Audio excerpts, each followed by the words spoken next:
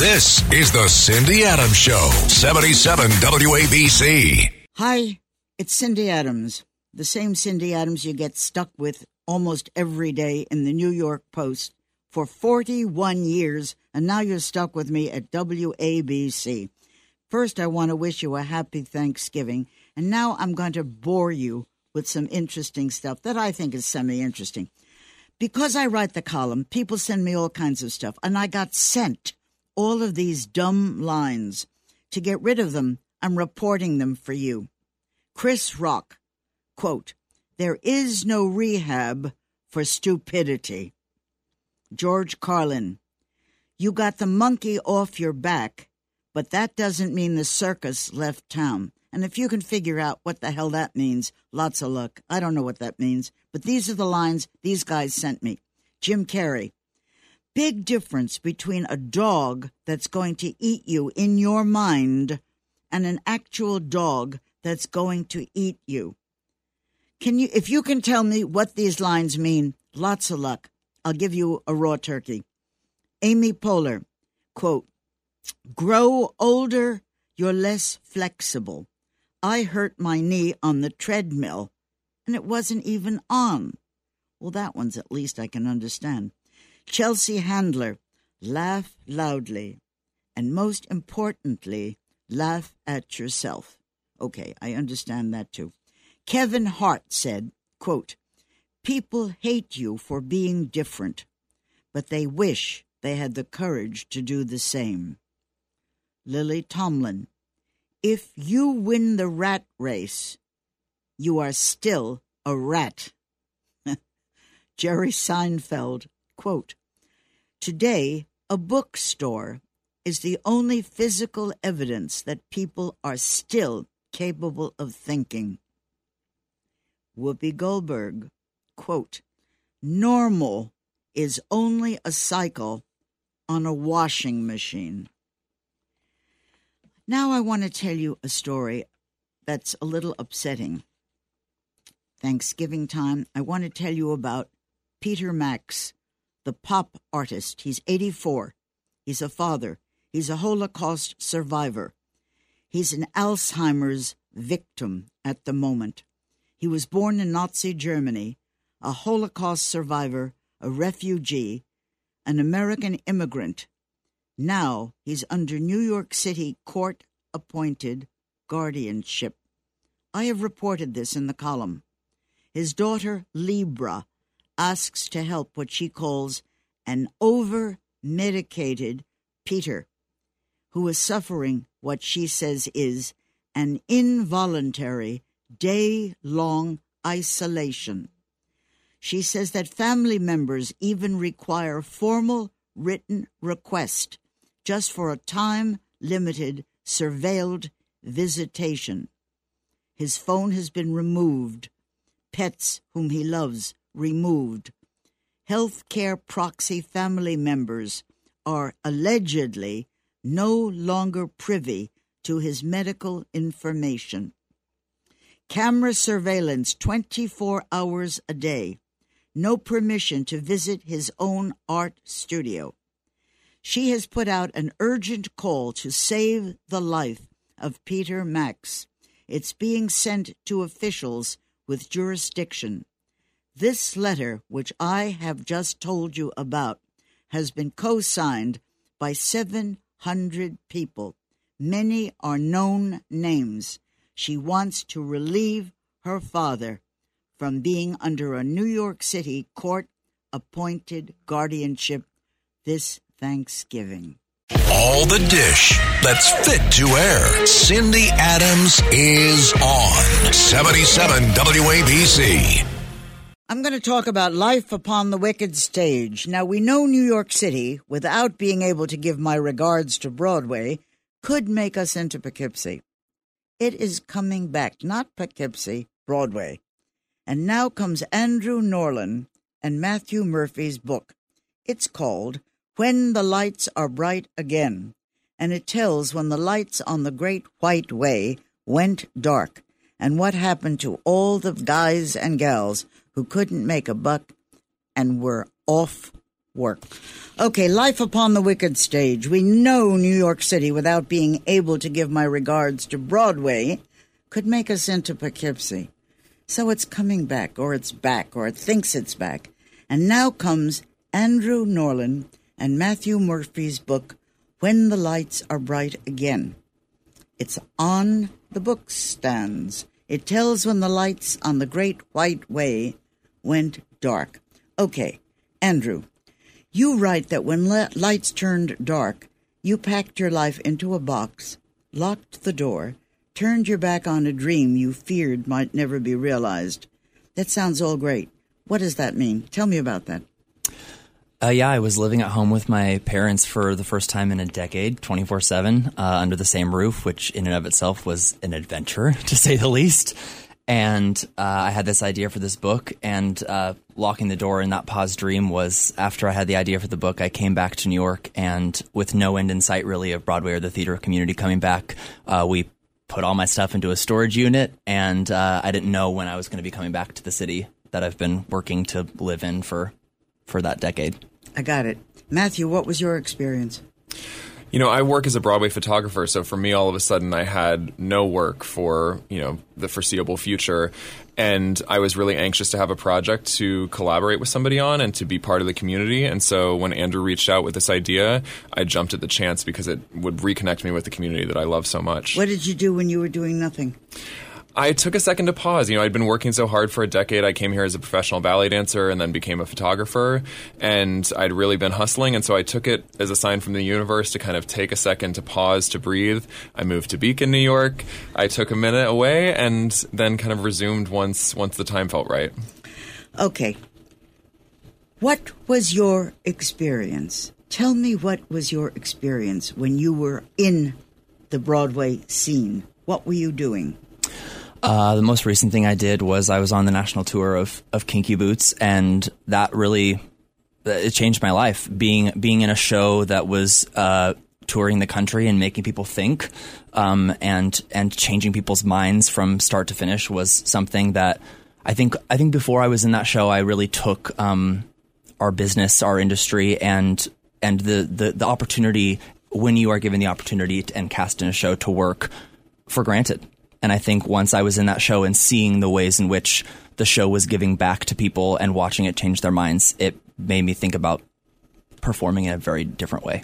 I never really thought of Kinky Boots as a great historical background, but I can understand what you're telling me. I've seen the show. What was your experience? Tell me, Matthew. Yeah, so I work in advertising for Broadway shows, so kind of anything from the billboards that you see in Times Square to production photos you get in a souvenir book or on a T-shirt or something like that. I'm responsible for taking those photos. So I travel all across the world and do production imagery for shows. And so for me, my livelihood had just kind of disappeared. I had spent all of this time working toward it, and I'm always excited to collaborate on something, always excited to have some new project. How did you make a buck in the meantime?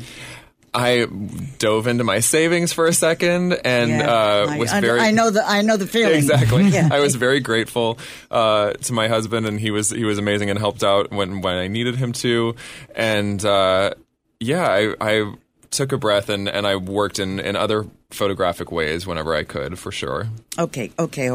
Now, Andrew, what's the reason for this book? Why? My why was just, it came out of me falling apart. And I had a conversation with one of my best friends who I grew up with doing children's theater. And she said, Andrew, I'm a writer also. And she said, you write about everything else. Why are you not writing about this? And I thought about that for a very long time, and I didn't want to answer her because I knew what I was avoiding, and it was just feeling this sort of communal loss. Everybody across the country and the world had been through COVID, and everybody losing people and their job. And so when I sat with that, she sort of gave me this permission to grieve the loss of my community and my job and my work. And she said, what if you wrote a letter to yourself? What if you wrote, like when we write an email we're never going to send, but just putting the words into the world makes us feel better, and writing it down and getting it out of our brain. And I was like, that is an incredible idea. I should do that. And I was like, no, we all should do that. And that's how it sort of was born. Okay, between the two of you, nobody's going to know whose voice is who on the radio. But what I need to know is, give me some experiences from the theater people you guys have talked to. Pick something. I don't care what. You know, I think one of a really interesting story that we found in the book is someone named Jake Ryan Flynn, who is in Mrs. Doubtfire, and he was 12 years old when the shutdown happened. He was actually the first letter that Andrew received when he asked for submissions. And as a 12-year-old playing a 12-year-old on Broadway, he had no clue what his life was going to be like when or if his job returned. And so he really kind of pondered what this experience was of dealing with loss at a young age, dealing with the potential. 12 years old, what's his problem? I mean, what does he want to know? Where is he going to get the next chocolate? What's... He had put his heart and soul into this job. He's 12, for God's sakes. Yeah, a 12-year-old's experience is valid. Yeah, okay. And he was just curious whether it would happen, whether his dream would come true, and that pain was real for him. So he was really kind of left alone in New Jersey and trying to figure out, as we all were, what was going to be next. He grew 6 inches during COVID, and he thought he writes about that in his letter. He's like, I'm afraid the producers are going to say you don't get to come back to this role that you originated in this show that hasn't even opened on Broadway. They were just in previews. So it's just, I loved receiving that letter. As Matt said, that was the first letter that was submitted, and it reminded me why I love to perform. It reminded me of what it's like to come at what you love from a naive point of view, kind of like what you just alluded to. It reminded me to stop thinking about the noise and the business part of it, and to think about it from this child's perspective of, I just like to be on stage and bring people joy and to make them smile. And that's why we go to the theater. That's why we want live performances, at a chance to escape the BS of the real world. And that's what he was writing about. I loved it. I understand that. On page 159, I remember reading that a person called Stephanie Bissett, if I'm pronouncing Stephanie Bissett, yeah. She says she missed, quote, the rush of nerves in the wings before she went out. Now, that I understood. I've been in show business all my life. And people who are sitting out front don't understand that there is a nervousness when you're standing in the wings. You're terrified. Your palms are wet. But nobody sitting out front knows that. Yeah. So did you ever feel the rush of nerves in the wings? Oh, yeah. I still get nervous when I go on stage. And I love that you brought up Stephanie's letter, because what I love about her story is that she talks about overcoming cancer and returning to Broadway after she contracted cancer and fought it and beat it and came back to Broadway stronger. And that's what I love about the book, is it's humanizing the people in the community that people just see as these performers that work hard on a stage. It's showing the humanity that, like, we're struggling behind the scenes just like you are in your day-to-day life, that it's bigger than show business. That's what the book is about. Audiences never thought of things like in the book. Barbara from Baltimore, I don't know who these people are, says that waking up at 9 a.m. feeling the panic of Tech Week before every show opens. I know what Tech Week is. You have to explain to listeners what she means by Tech Week and how she misses it. Yeah, so I think in the same way that you're talking about the kind of anticipatory rush of the time when you're about to go on stage, Tech Week for a performer is when all of the kind of different aspects of the show are finally coming together. You're in the theater for the first time, you're feeling the lights for the first time, you're hearing the orchestra, you're getting to try on your costumes, you're doing all of these big firsts. And so it's all of these momentous occasions in a show that are kind of condensed into one, like, 7 to 10 day period. And all of a sudden that was just completely gone. This kind of energy that you've craved and feeded on your whole life was just nowhere to be found. What did she do? What did this person do during this 2 years? I'd have to look. I don't remember. Truly, there's so many submissions. I don't remember everybody's Okay. by heart. Okay. Another one that I remember, because I read the book, Lauren from Texas. I don't know who these names are because they're first names only and from cities only or states. She said that missing memories, like the roaring sound of applause, that was like the vibrations shaking the floor. I know what that's like. Yeah. I also know what it's like to bomb and not have it. Yeah, we all know. Quiet, the real lousy quiet. Yeah, like I know about that. But what do you do? How do you replace that in your life when you don't have it anymore? How? Right. That's what I was so inspired by being on the receiving end, if you will, of these letters and having to deal with sort of the huge array of emotion that's coming from people, whether they be celebrating joy in their life, whether they be sharing heartache with not being able to become pregnant. The stories were so vast, but what I love is people's willingness to share how much they miss the stage, but also share about what they're struggling with during COVID. Because I think that is like, to me, that's the nugget, and that's the reason I made the book, is that it's told from the lens of the Broadway and theater community across the country, with a few people from across the world.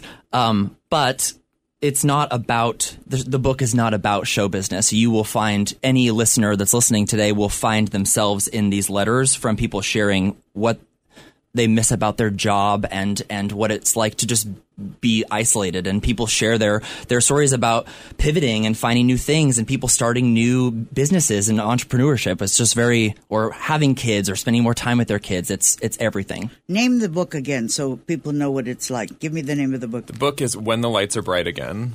And give me your names. I'm Matthew Murphy, the photographer. And I'm Andrew Norland, the creator. Okay, between the two of you, Eloise from Oklahoma. She says, in a world without theater, what do you love? It's murder. What is New York without Broadway? Yeah. And what is Broadway right now? It's still a fractured creation. Yeah. It is, but I think what's impressive about the community right now is that everyone's really bonding together and really doing everything they can to be safe and to get everything back up and running. I think we heard a fact the other day that was, I think it's like 39 of the 42 Broadway theaters are full right now, which is incredibly impressive considering how quickly we've come back. You know, what do you mean full? Full backstage or full out front? Meaning that there's a show in the theater. But, okay, my job is to cover a lot of this stuff. Mm-hmm. I, not being 12 years old anymore, being a bit more senior, are not feeling so secure about sitting in a theater with a mask on for 3 hours with somebody coughing next to me or somebody spitting behind me. So I also have reservations. I'm not the only one. Yeah. I think as someone that has now that Broadway has reopened as of late August this year, and I myself have been to many shows, I feel content walking in and knowing that that everyone around me is fully vaccinated, that everybody has their mask on. The theaters and the staff, I have to give a huge shout out to the people behind the scenes that don't get any of the glory at all of these theaters, are working so hard to make sure the audience is safe and is having an experience that is as close to what it looked like before. But in this new normal and season that we're in until we can get out of it. How did you garner all of this stuff? All of the material for the book? Yeah. So we originally posted, it was a lot of social media word of mouth for us. You know, we both are very active on social media, so I think we started to reach out to people that we knew that we thought might be interested, and they would spread the word. It kind of just was one of those things that the minute we got one person involved, they would tell 5 of their friends that this was a very therapeutic experience for them, and how much it really meant to them to sit down and reflect upon what this period of loss, but also this period of gain and other aspects of their life had been like. And so it really was something that we kind of like lit the match, and it just kind of caught fire. So what did you ask? What was your ask? The original ask was for a letter submission that was a letter written to yourself reflecting on what the shutdown had meant to you as a theater. Not everybody returned. Not everyone you've spoken to has been back as number one actor and actress. Yeah, that's very true. I think what's actually one of my favorite things is that the book is still helping the people that wrote these letters, and people are not in the same place today that they were when they wrote the letter. And also, sure, like you're saying, Broadway is back, but there are so many people in this book that are still very much unemployed and still very much not back in theater, or they're still auditioning, they're still doing their survival job, as we call it in the biz. Like, the book, I think, is a perfect reflection forever of a time capsule of this time that we've all been through as a community and as a country and as a world. But also, it's a reminder, and that's why I created these chapters in it, and that's why I wanted it to be sort of digestible and not so overwhelming. What are they doing? Tell me what some people are doing when they're not starring on Broadway.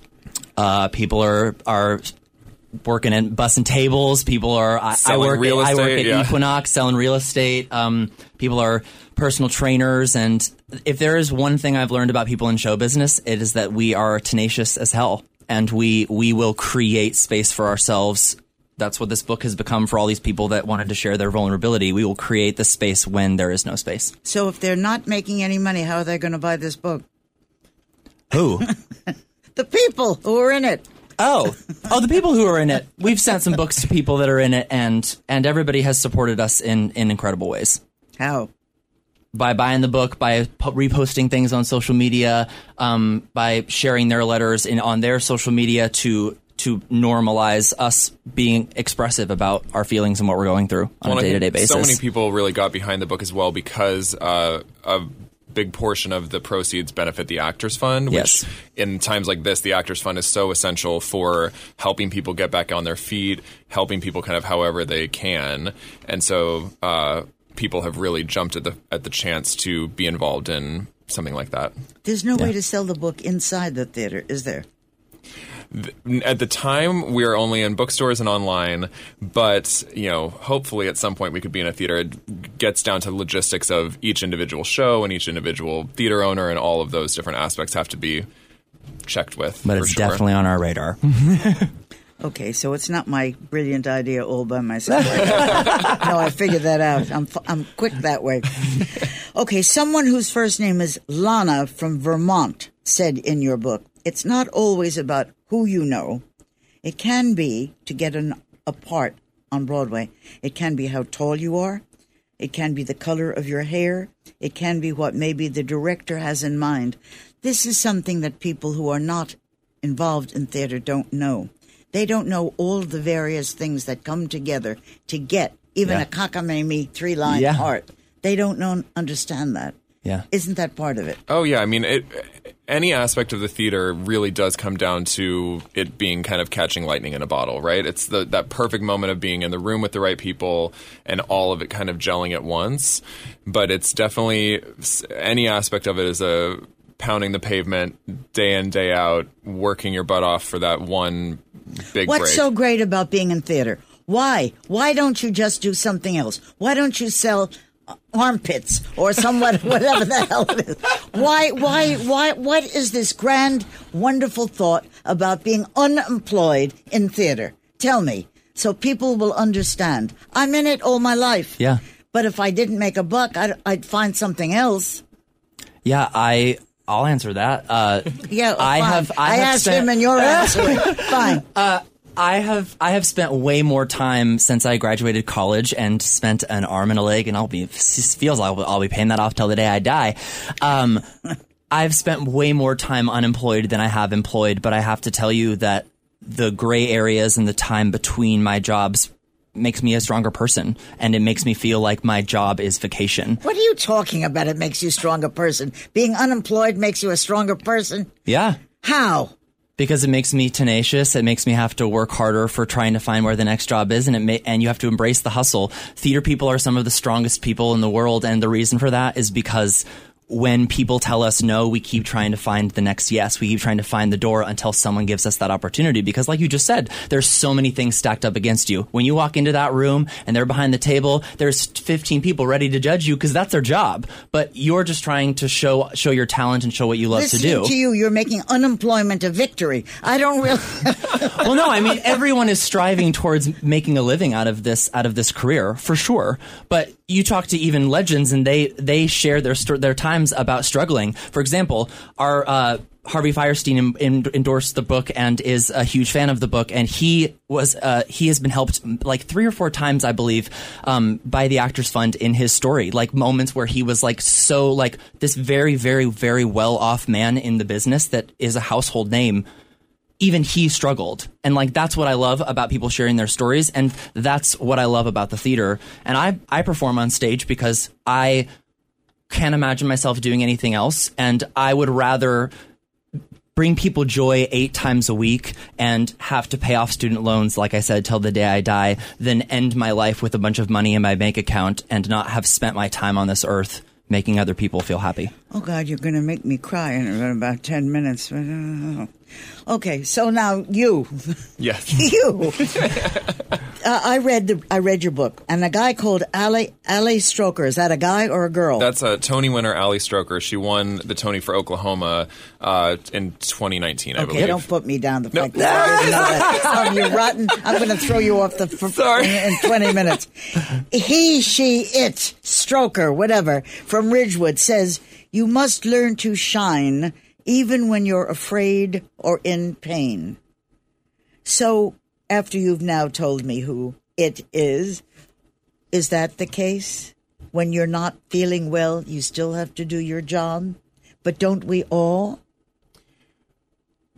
Do you mean physically when you're not feeling well? Well, you're saying basically, he, it, she is saying that even if you're not up to it, you have to give your all. But I'm finding that we all have to do. We're doing this radio program, and we have a problem with our microphones. So we all have to do our job, do we not? I mean, Absolutely, you're glorifying the fact that people are in theater. We all have to do this. I think that, to me, the book is glorifying the fact that I wanted to get rid of this veneer of I wanted to create something where an audience member can now buy this book and see that they are. I wanted to get rid of the fame, and people are sharing what they love about the theater because it's through that I lens. understand that. Yeah. I understood that. That's very interesting about it. When you're not singing or dancing or not rushing to the theater or not shoving on wigs and makeup, what did they all do? What are they doing now?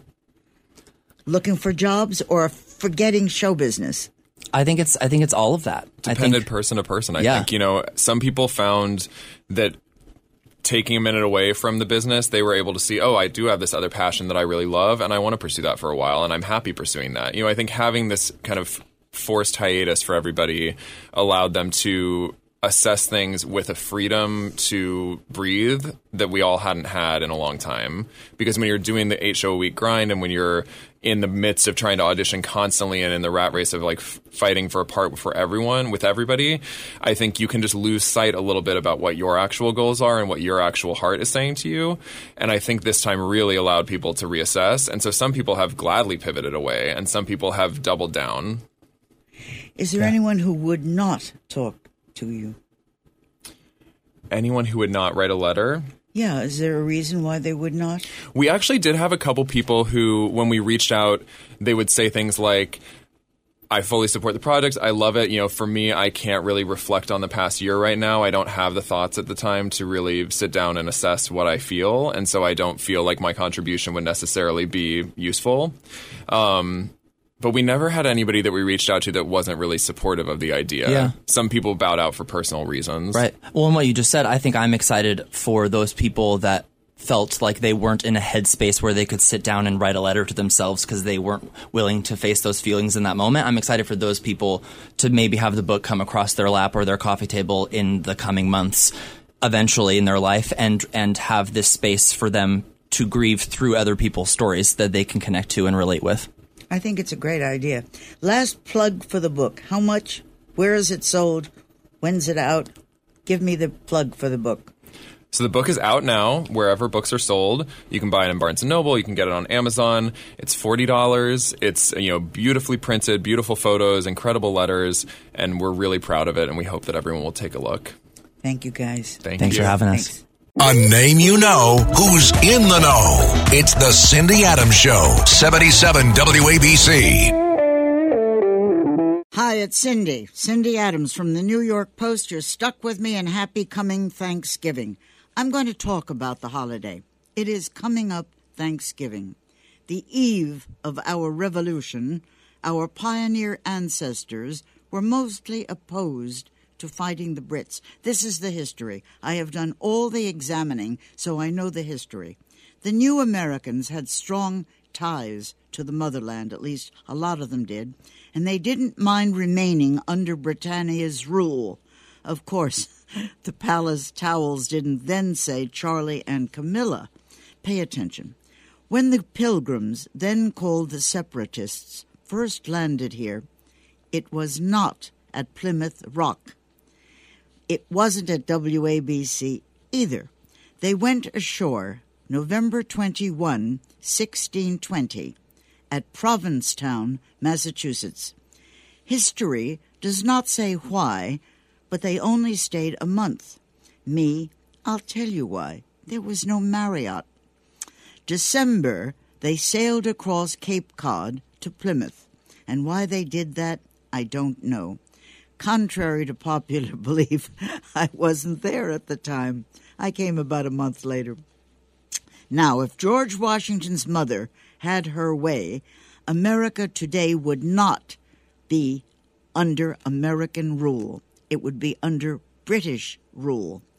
Mary Ball Washington, who was up her son's britches, didn't want Georgie to join the revolution. She was against her kid becoming president.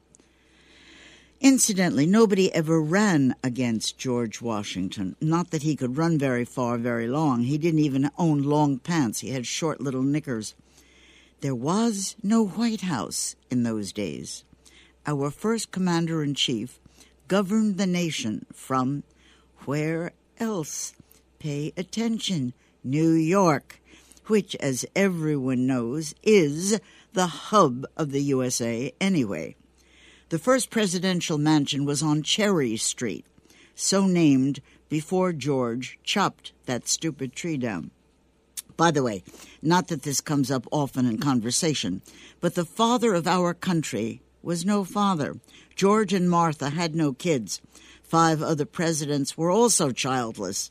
While I'm talking, I may as well tell you who they were. James Madison, Andrew Jackson, James Polk, James Buchanan, Warren Harding. Our current president shouldn't have had kids either, but we shouldn't go into that right now. The greatest brood belonged to John Tyler, who knocked off 15 children. My history primer doesn't say why. I guess he was either as Catholic as Kennedy or as sexual as fellow Massachusettsian Ben Affleck. Now, our strangest tradition is this turkey meal. Pilgrims did not eat that thing. I have done all the history. I know. Not that I would eat turkey if I had a choice. I mean, a sirloin rare, a pastrami on rye, this I could understand. There wasn't a turkey within miles of the first Thanksgiving. Whoever stuck that on us is himself a turkey, and we can go stuff him. The separatists, as they were called, dove into their nearest Christides, which was the woods, and what they found was venison, goose, and duck. Turkeys, by the way, are native U.S. birds. There were never, ever turkeys in Turkey until somebody, probably on a diet, brought them there. Turkeys were named there. Turkeys were named by English settlers who thought they looked like guinea hens. So why they named them turkey, this I don't know. I tell you the truth, I'm just lucky I know this. Benjamin Franklin wanted gobble gobble to be our patriotic symbol instead of the eagle, which, of course, may account for the first time anyone ever told Benny, go fly a kite. The said national observance is the same who wrote the poem Mary Had a Little Lamb, and why she didn't establish lamb chops as our patriotic dish, I have no idea. Her name was Sarah Hale. Before Abraham Lincoln got elected, Thanksgiving was no official day. Mrs. Hale pestered Abe until he agreed to make the proclamation. And whilst we rhapsodize patriotic and extol Americana, know that our stars and stripes once had more stripes. When the 14th and 15th states entered the Union, 2 stripes got tacked on to the original 13.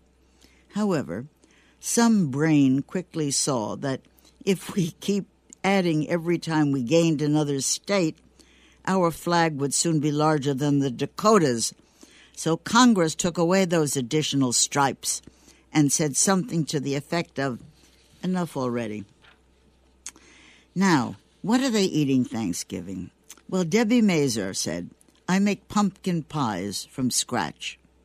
My lousiest Thanksgiving was cooking for a boyfriend whom I then adored.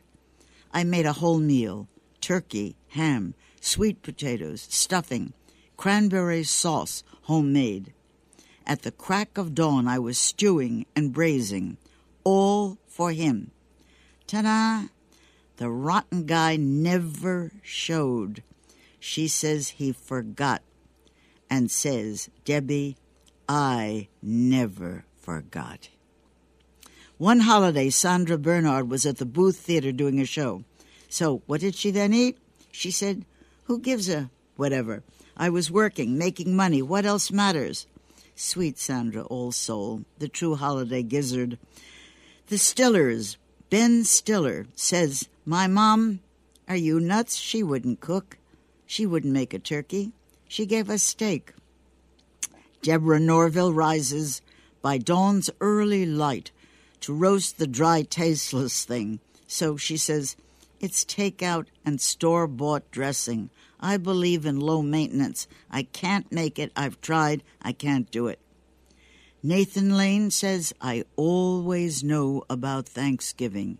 My usual experience is to argue with my family, to fight with them, and then leave." Steve Guttenberg's lousiest says, "I was 10. I was drunk at 10 the first time in my life. And I was friendly with an Irish kid named Eugene who managed with a bobby pin to open my father's liquor cabinet, and we drank peppermint schnapps. It was the night before Thanksgiving, and I woke on the day with a terrible hangover. Having turkey in our neighbor's house," he says, "I felt warm, very warm, really warm, like real warm. I was so warm. When my mom brought out the tray of food, I ran outside and hit the bushes. I was in a bad way."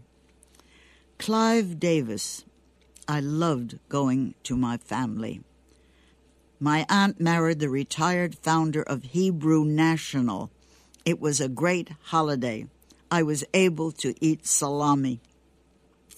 David Dinkins is no longer with us, but he says, "My best holiday was in Trenton. That's where my father lived. We'd have all the trimmings. Every year Pop would say grace, and I'd say, 'I don't understand you.' And he'd say, 'I wasn't talking to you.' So did he himself ever say grace there?" Said David Dinkins, "No. Listen, it was in his house. Let him say it." Hulk Hogan, "I cook. I'm very efficient. I hate when my wife cooks slow. Even when our son was a year old and pooped in his diaper, I changed it fast. I am the bionic Mr. Mom. I cook the damn bird in 20 minutes and I'm finished." Marlo Thomas has gotten up preparing every Thanksgiving at 8:30 a.m. But she says, "I don't do cleanup. Someone else does cleanup." Dan Rather remembers that one year he had lentil soup because he was in India, which brings up the fact that, believe it or not, one Thanksgiving I was in Kabul, Afghanistan, and my Thanksgiving was plain white rice. Ben Affleck said, "I prefer white meat for Thanksgiving, though actually I'm more of an ass man," which I guess might be dark meat. Alan Cummings says, "I'm all for pagan holidays, so I celebrate enthusiastically." Chaz Palmentary, "I substituted tofu one year. It tasted better." Gina Gershon, "Oh, please. I do a ton of hot dogs with sauerkraut. Eating together is a ritual, but I still hate to cook." Webster once said, Webster. Well, he hasn't said it lately, but he said about Thanksgiving, it is an act of expressing thanks to God. It is grateful acknowledgement of benefits for divine favors. And in the Bible, Philippians 4:6 says, quote, confessing with gladness the benefits and mercies which God bestows either upon ourselves or others. That is Thanksgiving. Okay, now that that's over and we're into stuffing the stuffing, let's go further. Scott Stringer, he's very grateful for the fact that he's still in his same job because he didn't get to be mayor. And we have to know about Chris Christie, who is also thankful. We are thankful when someone pulls a fourth sweet potato off his gums, but he's now going to be thankful that he's going to make a run for president. Really? I remember the night that Donald got elected. I was standing right next to him in his office. Standing alongside us was Chris Christie. And now Chris Christie is going to be running for president. There is always the possibility that Donald is going to run for president. Can you imagine the two of them? One of them is going to end up very unhappy. Now, Diane Keaton, she says she goes to her mom for the holiday. Why, she says? It's because I'm useless. I'm a disappointment to everyone. I can't cook. Robert Downey goes to his mother-in-law in Palm Desert. But he says, not empty-handed. I bring an option on the pecan pie. Mary McFadden, the dress designer, she says, one year I toured an African museum and I ate sturgeon altogether. Lisa Kudrow, she's good in the kitchen. She cooks 3 turkeys for many people. She says, I like smaller birds instead of a big one because they're more moist and more parts. She once asked me, are 3 10-pounders enough? Me, she asked. What do I know? Emerald Lagasse, she didn't ask. For me, water is takeout. Al Roker, Al cooks. Glenn Close, Glenn does not. She caters. Susan Sarandon, she says, I play the board game, Wise and Otherwise. That's the name of the board game. I play that with my daughter, Eva. Well, I don't know what that is, but it's better than eating turkey.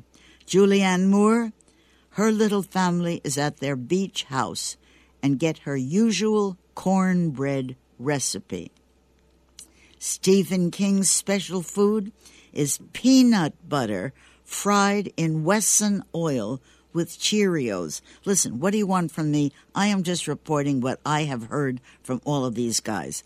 Billy Bob Thornton, he was raised on a diet of possum and squirrel. So him, I never even asked anything. What is he going to tell me? Molly Ringwald, I can't cook. I only eat. My mother's a chef. Curtis Sliwa, who we love here at WABC, he says, I do capon, which is a castrated rooster. The thing tastes better. Chaz Palminteri, I'm Italian. My wife can't cook for nothing. Once I totally threw out her turkey and we did pasta. Me, I am visiting a friend this weekend. Friday, Saturday, and Sunday, it'll be leftover turkey, turkey pot pie, turkey hash, turkey sandwiches, turkey soup, turkey giblets. By Monday's turkey burgers, I'll be back doing my column, and if I can still waddle, I'll be here next week. Bernadette Peters' specialty on Thanksgiving is ricotta cheesecake. Diane von Furstenberg, who's a veggie lover, she says, my mainstay is stuffed sweet potato. Liam Neeson, his duty is washing the dishes and peeling the potatoes. He doesn't do the cooking. Aidan Quinn, every half hour I ask, can I help? And then before anyone can answer, I run to the TV football game and stay out of earshot. Lawrence Fishburne, he said, once my turkey was stuffed with chestnuts. I'm allergic. I broke out in hives. So I saw Bon Jovi the other night. I saw him in a blue silk suit, and he looked so nice and trim. And he said, this Thanksgiving I plan to eat myself into insanity. The suit I am now wearing that you think looks so good on me is 2 years old. I'm just glad I can still fit in it. Now, I went back to history. November 25, 1948. That's like 73 years ago, and I'm going to tell you when I come back what you would have eaten and what it cost. Now, a station break. It's the Cindy Adams Show, 77 WABC. I want to tell you something about Thanksgiving. Almost 100 years ago, it's not almost 100 years ago, but in November 25, 1948, the Thanksgiving Day feast at Les Glands. It's closed now, but then it was a very high-class, super high-class restaurant in New York City. The swells went. Here's what they served. Now pay attention, because at the end, I'm going to give you the price. They gave you, first course, Blue Point oysters or cherry stone clams or shrimp cocktail or crab meat ravigote, hors d'oeuvres, canapes, half grapefruit, herring salad, cassava melon, and then the salad was celery, olives, then it was soup, chicken, okra creole, cream of mushroom. Then it was sweet potatoes, candied, sprouts, or roast prime ribs of beef, baked potato, mixed salad, hearts of lettuce. Then for dessert, pumpkin pie, mince pie, peach melba, spumoni, ice cream, and coffee. And the price for all of that, $4.25. I thought maybe you'd be interested in hearing all of that. Now I want to tell you about a new book that's come out. It's called Pup, P-U-P, Culture. Celebrities love dogs. They go from Ariana Grande, who's mothered 10 at one time, to Hugh Jackman, who's always photographed walking his dogs, to Ben Affleck, who pets many creatures apart from Jennifer. And there's Kylie Jenner, Miley Cyrus, Jennifer Garner. Hey, in the business of making money, you sometimes need something else to love. There's now a new book called Pup Culture. It's written by a four-legged lover named Victoria Schaffer, and she has barks in it by Glenn Close, Vanessa Williams, Tony Bennett, David Letterman, and a crate full of animal lovers. Listen to this. David Letterman has this great story. He says, quote, years ago, waiting to go on in the San Fernando Valley nightclub Showbiz, which was near where I lived, was this dog. Strange dog, a stray dog. He was eating a cheeseburger off the kitchen floor. Then he was roaming aimlessly. He had no collar on him, no tag. He looked like a small Belgian shepherd-like dog who had just wandered in from the parking lot. Nobody knew what to do with him, so we fed him. Then at the end of the night, when nobody claimed him, Letterman took him home and drove him around. I have a whole story with this. The poor thing had worms. And by the way, we took him to a vet. He and I, the dog and I, had that in common, worms. Letterman named him Bob. The YMCA gave dog training lessons, so they signed up. This Thanksgiving was at my girlfriend's. The day before the holiday, we placed our frozen turkey on the counter to thaw and went food shopping. When they returned, the turkey had disappeared. The next day there was a banging at the back door. The strange dog, Bob, brought back the original turkey that he had stolen from our table. It was still semi-frozen, covered in mud.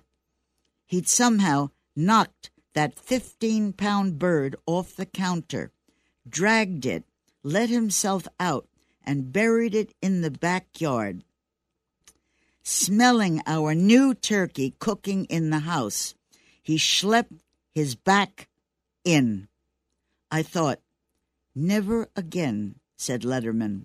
I will never witness anything this magical.